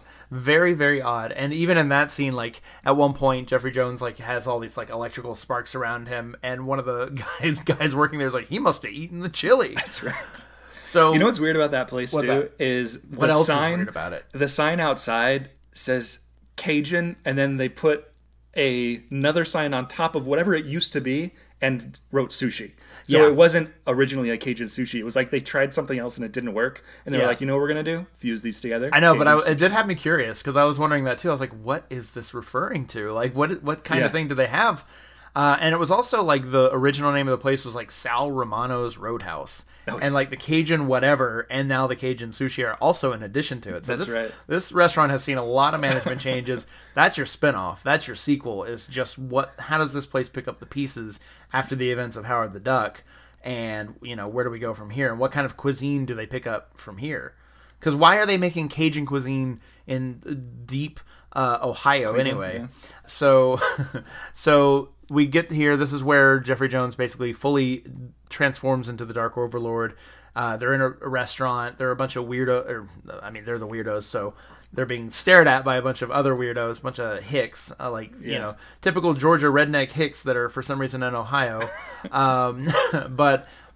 So as I pointed out to Sebastian, every time the movie gets like dull or has like exposition, somebody shows up to try to beat up Howard for no reason. Yeah. In this case, 3 bumpkins show up and they start to hit on Beverly.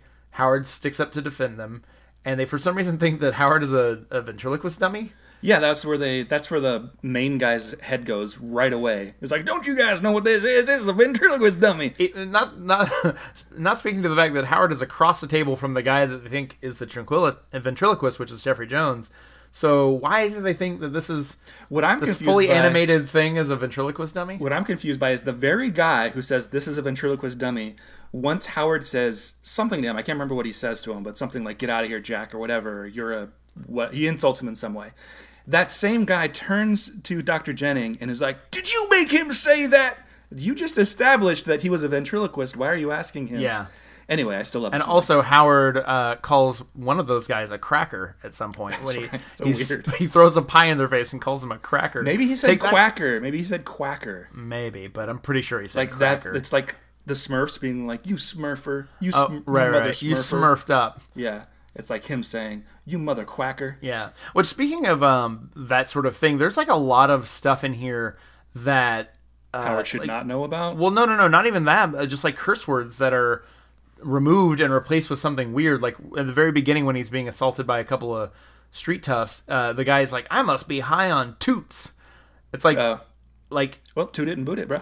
I don't know what toots is, and I feel like there's like somebody says, "Oh, shivers," or something like that later, and it's also says "Holy Toledo."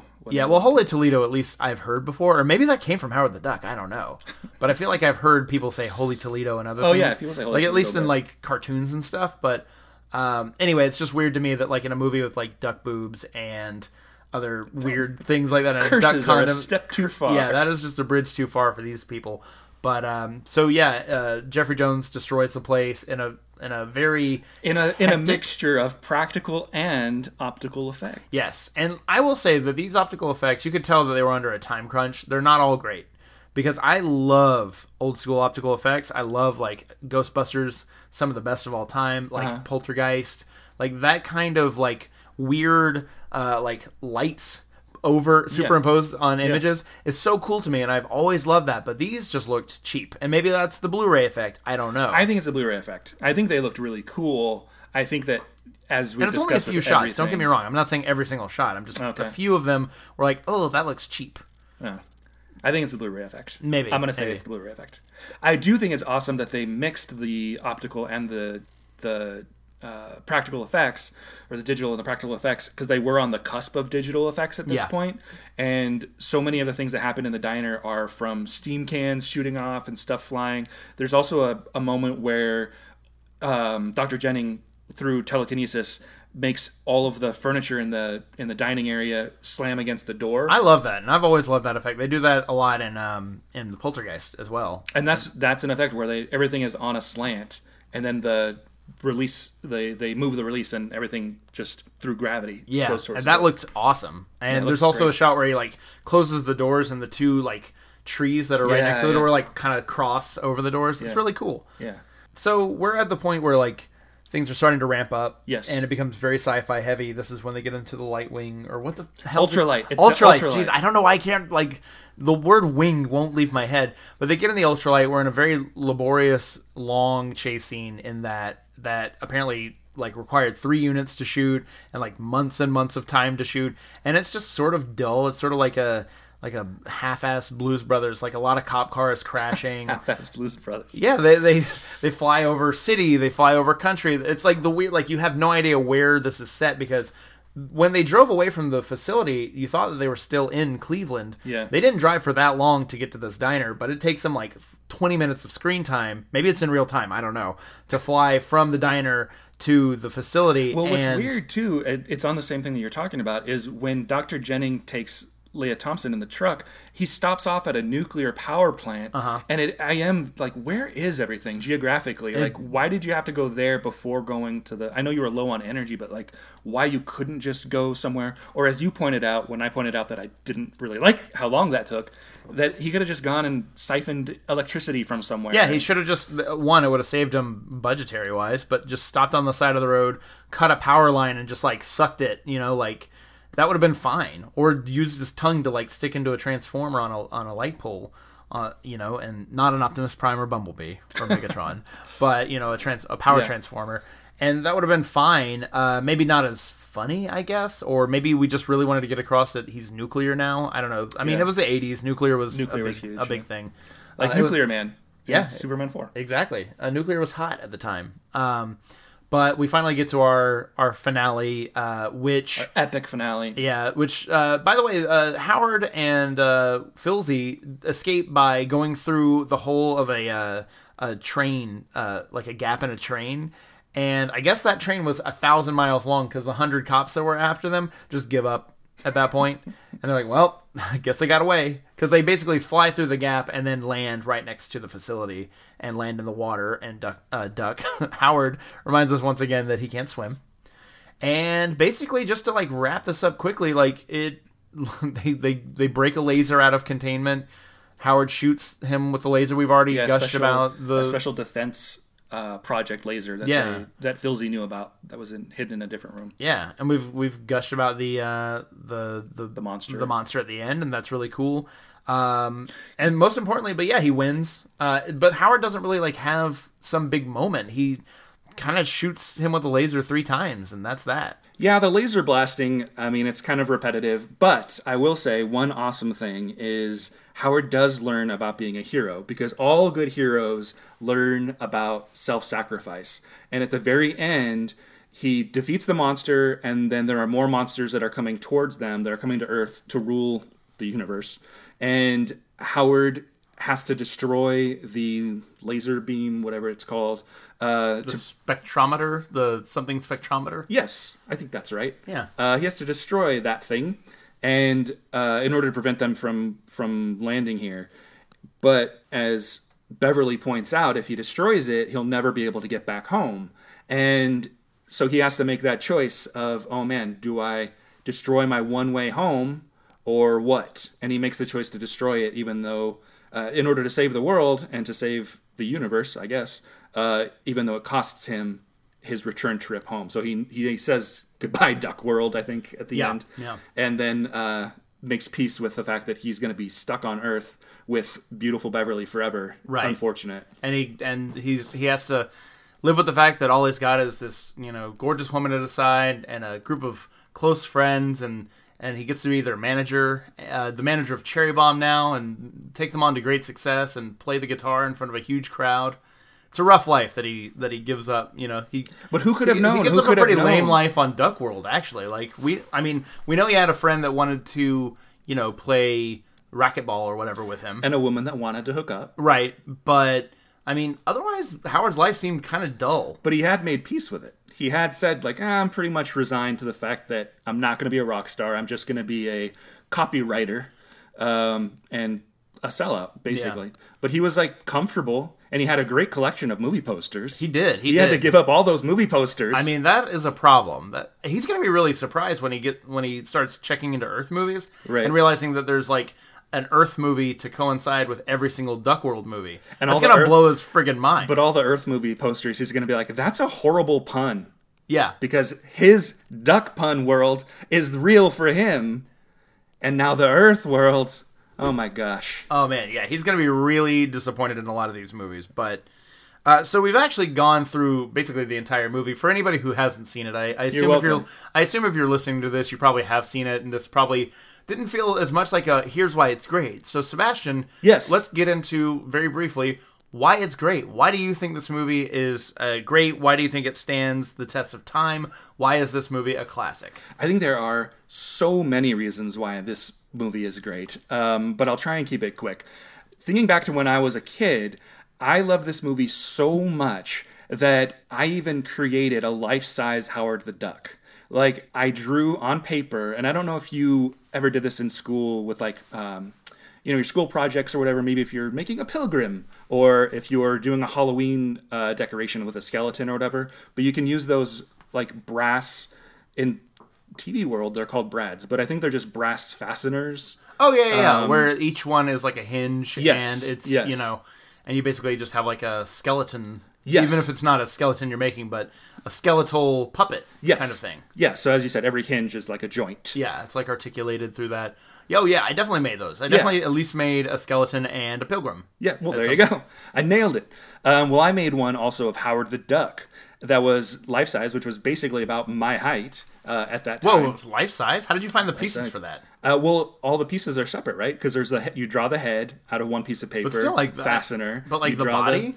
The body, each hinge. So they're like the top of the top of the arm, the forearm, those are all separate. And his torso is not giant. So torso was probably the biggest piece of paper that I needed. That's and amazing. I had it. But yeah, I made different outfits for him and stuff. And I would like carry him around. He'd sit on the couch. He'd sit in the next to my bed. He was like my little buddy.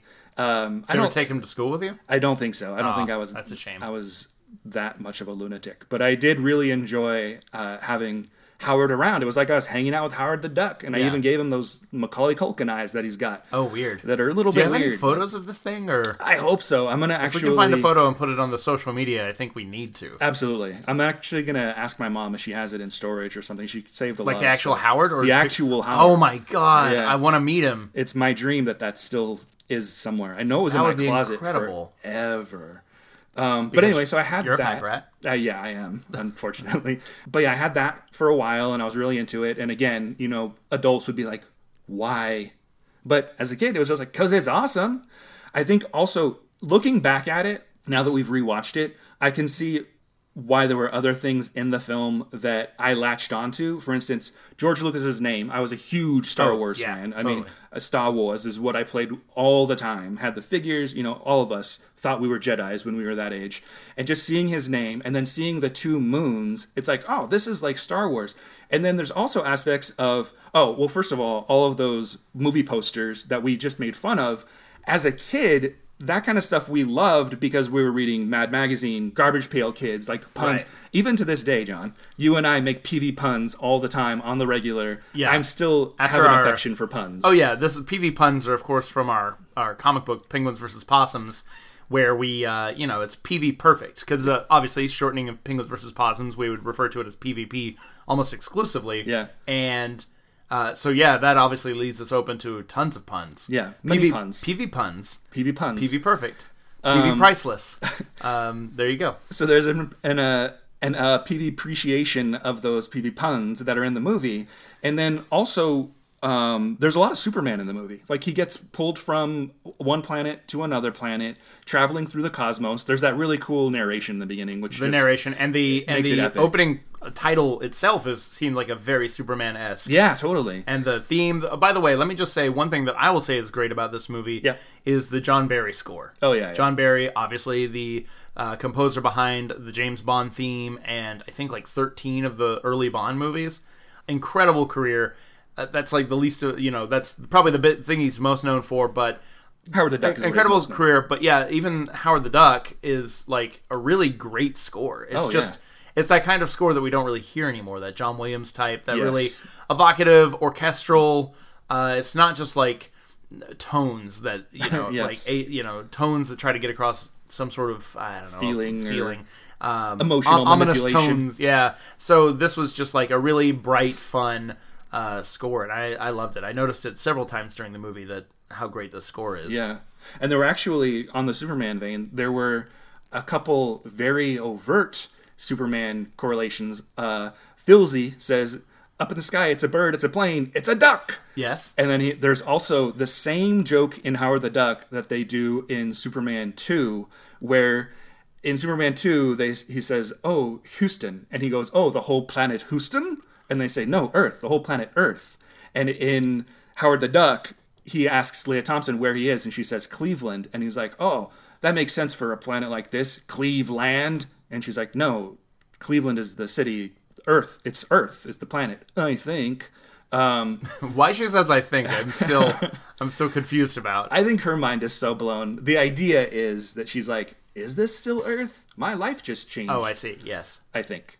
But so there's those huge things, and then also another huge thing at that time, Back to the Future, same year as Back to the Future, has Leah Thompson, who was in Back to the Future, has the awesome guitar licks like in Back to the Future, Right. and the end is basically Back to the Future. Like, Oh yeah. While we were watching the end scene, it's Howard is on the stage playing guitar, like dressed basically like Marty McFly, Almost exactly like from Marty the McFly. Enchantment Under the Sea dance. And I said Filzy goes off to the side and he calls somebody on the phone. He's like, "Hey, Eddie, you looking for that new sound? Oh, it's Filzy Van Halen. You looking for that new sound? Well, here it is." Well, listen to this. So yeah. Anyway, sorry. Yeah, the Back to the Future connection is strong in this one. Oh, it's very strong. I mean, as you said, from the outfit to he does special moves with the guitar. Oh, he does the Chuck Berry. Yeah, He does the Chuck Berry / Angus Young duck walk. I think they actually call it the duck walk, I believe. Perfect. Yeah. It was all meant to be. Everybody. It was. But yeah, that whole big musical number. I mean, I loved the Johnny B. Good number in Back to the Future. Oh yeah, who doesn't? I always wished that could be me one day. I don't know how to play the guitar at all, but I always, as a kid, wished that I would be able to do that one day. So seeing Howard do it, like it's yet again an embodiment of just somebody who's awesome, and it for me did call back to the Future, which made it even more awesome. And that's something, again, that we do in Penguins vs. Possums, where stuff that we love, we incorporate into our thing as well. Of course. So it's like, that's what they did. So those are many reasons that I think it is great. And it does stand the test of time, because as a kid, while I couldn't see all the nuances and I couldn't see, some of the comedy was over my head, some of the adult humor was over my head. Like, now looking back on it, I really appreciate what they did with effects. I really appreciate that it was so absurd, that there weren't like rules to this movie. Yeah. And I still think, man, this was a really fun movie to watch. And it was fun to watch together and be like, oh my gosh, just thinking back. And it's not all just nostalgia. It's like a real appreciation for what they were able to do with this movie at that time. Yeah, and I think if this movie were released today, almost unchanged. I think if you cut out the duck tits, if you cut out the weird little condom in his wallet, I think if you cut out those very adult touches, I think that this would be like a perfect kids movie to be released in 2018. Because if you look at like Adventure Time or Regular Show, like the absurdity. Yeah, there's an absurdist element and a postmodern element in almost everything that is being fed to children now, because it's people our age who grew up on stuff like Howard the Duck who are writing it. And I think that like Howard is the perfect absurdist weirdo, but great fun adventure. I think kids would like love this movie if it was made today. Yeah. And it wasn't like a CGI fest, by the way. If we, we made it exactly still the practical with a little person as Howard. I think that honestly, that performance was really good. I think Ed Gale did like an awesome job. And it's obviously there's Chip Zien. Yeah. Who is that? How you pronounce the name? Chip Zien. I don't know. I was gonna say Chip Zien, but I have no idea. He's a Broadway actor. Chip, who did the voice for Howard. The combination of that plus, with the exception of the few appearances of the weird animatronic version of Howard. Yes. Besides those few appearances, like it really created a character that is absolutely grounded and likable, and you really feel for him. And a lot of people, say that he has weird Macaulay Culkin eyes. But the eyes are very expressive. They're very expressive. There's a I'm scene, really impressed by that. There's a scene in the diner where Jeffrey Jones is doing his weird, Dr. Jennings turning into monster thing, and Howard does this like deadpan look and then looks over to Leah Thompson, and the timing and the look on his face, I think they nailed it. I laughed at that moment. I was like, wow, that was like an acting moment. Here's the thing is like beyond like the beginning where you're looking at all the different ducks and all the different duck costumes, and it all looks kind of funny and silly, and everything, all the city is built smaller to scale, and everything just looks a little off. Once Howard's in Earth and he's interacting with people, you don't question him. It's kind of like the Ninja Turtles from the first Turtles movie. Like, you just buy it. And it's because the animatronics were really well done. I think Ed Gale's performance was really well done. And honestly, everybody, except for maybe Tim Robbins, who's just way over the top, everybody acting opposite him sells the reality of this situation.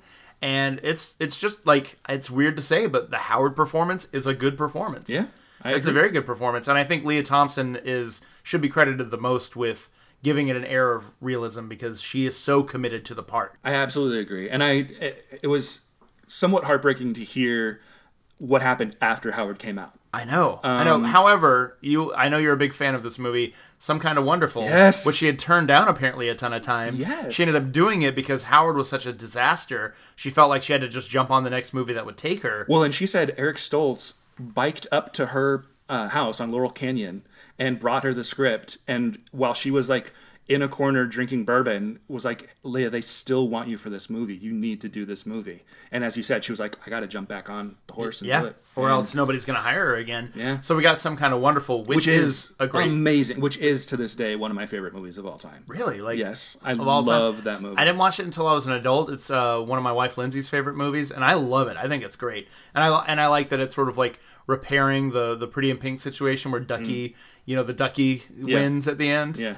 So I'm funny enough, he goes for the Ducky and not Leah Thompson. But anyhow, it's a bad joke. So no, that was great. I'm glad Ducky, who is also in Superman 4. Oh, and he gets like spun around in the air, right? Yeah, he gets spun around in the air by Nuclear Man. And the same thing happens by a nuclear-charged Dr. Jennings in Howard the Duck. He spins Howard the Duck, who is a duck! Oh my god, there are so many connections to Superman. So many connections. But however, like, why are we making Superman references? This is a friggin' Marvel movie. This is the first Marvel movie. Why are we doing this? Why are we bringing up and away, and it's a bird, it's a plane, it's Superman? Like, because it's get there. That out of here. It's there. That's should have said you're our friendly neighborhood duck man, or, Well, you're on Earth, duck. I hope you survive the experience. That's an X-Men reference for anyone who doesn't know.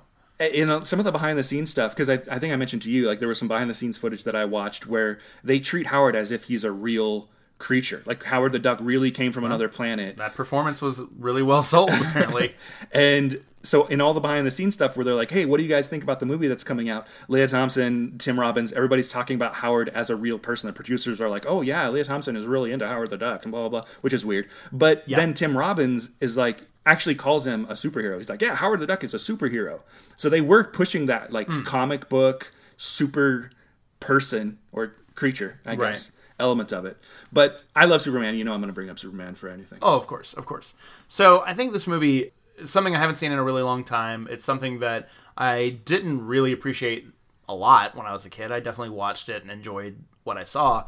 But watching it as an adult, it's definitely a different experience from watching it as a kid. And there is a lot of weirdness, yes, and a lot of like not offhand or off kilterness to it, and not a good way.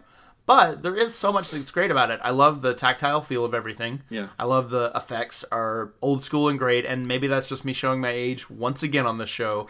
But I just love those old school like optical effects with using an optical printer, and just that pre-digital stuff feels so different than what we see now. Absolutely. And it's just so much more fun. Jennings like shooting lasers out of his eyes to blow up a line of cars ahead of him, like that's just cool. It's super cool, and it's real. It's really happening. Yeah, and I think I've talked about the monster at the end a lot, but that's just a cool thing that you just don't see as much anymore. There's just so much ingenuity behind it, and the matte painting. You pointed out a couple matte paintings. Oh yeah. I pointed out mostly the facility that Jennings works at. They use a matte painting to basically build out this giant building, giant facility. And it's just cool. I just miss that sort of thing. Like, if I ever have the chance to make a big movie, it'll probably never happen. I'm sure I'll be like, it's easy to do it in a computer.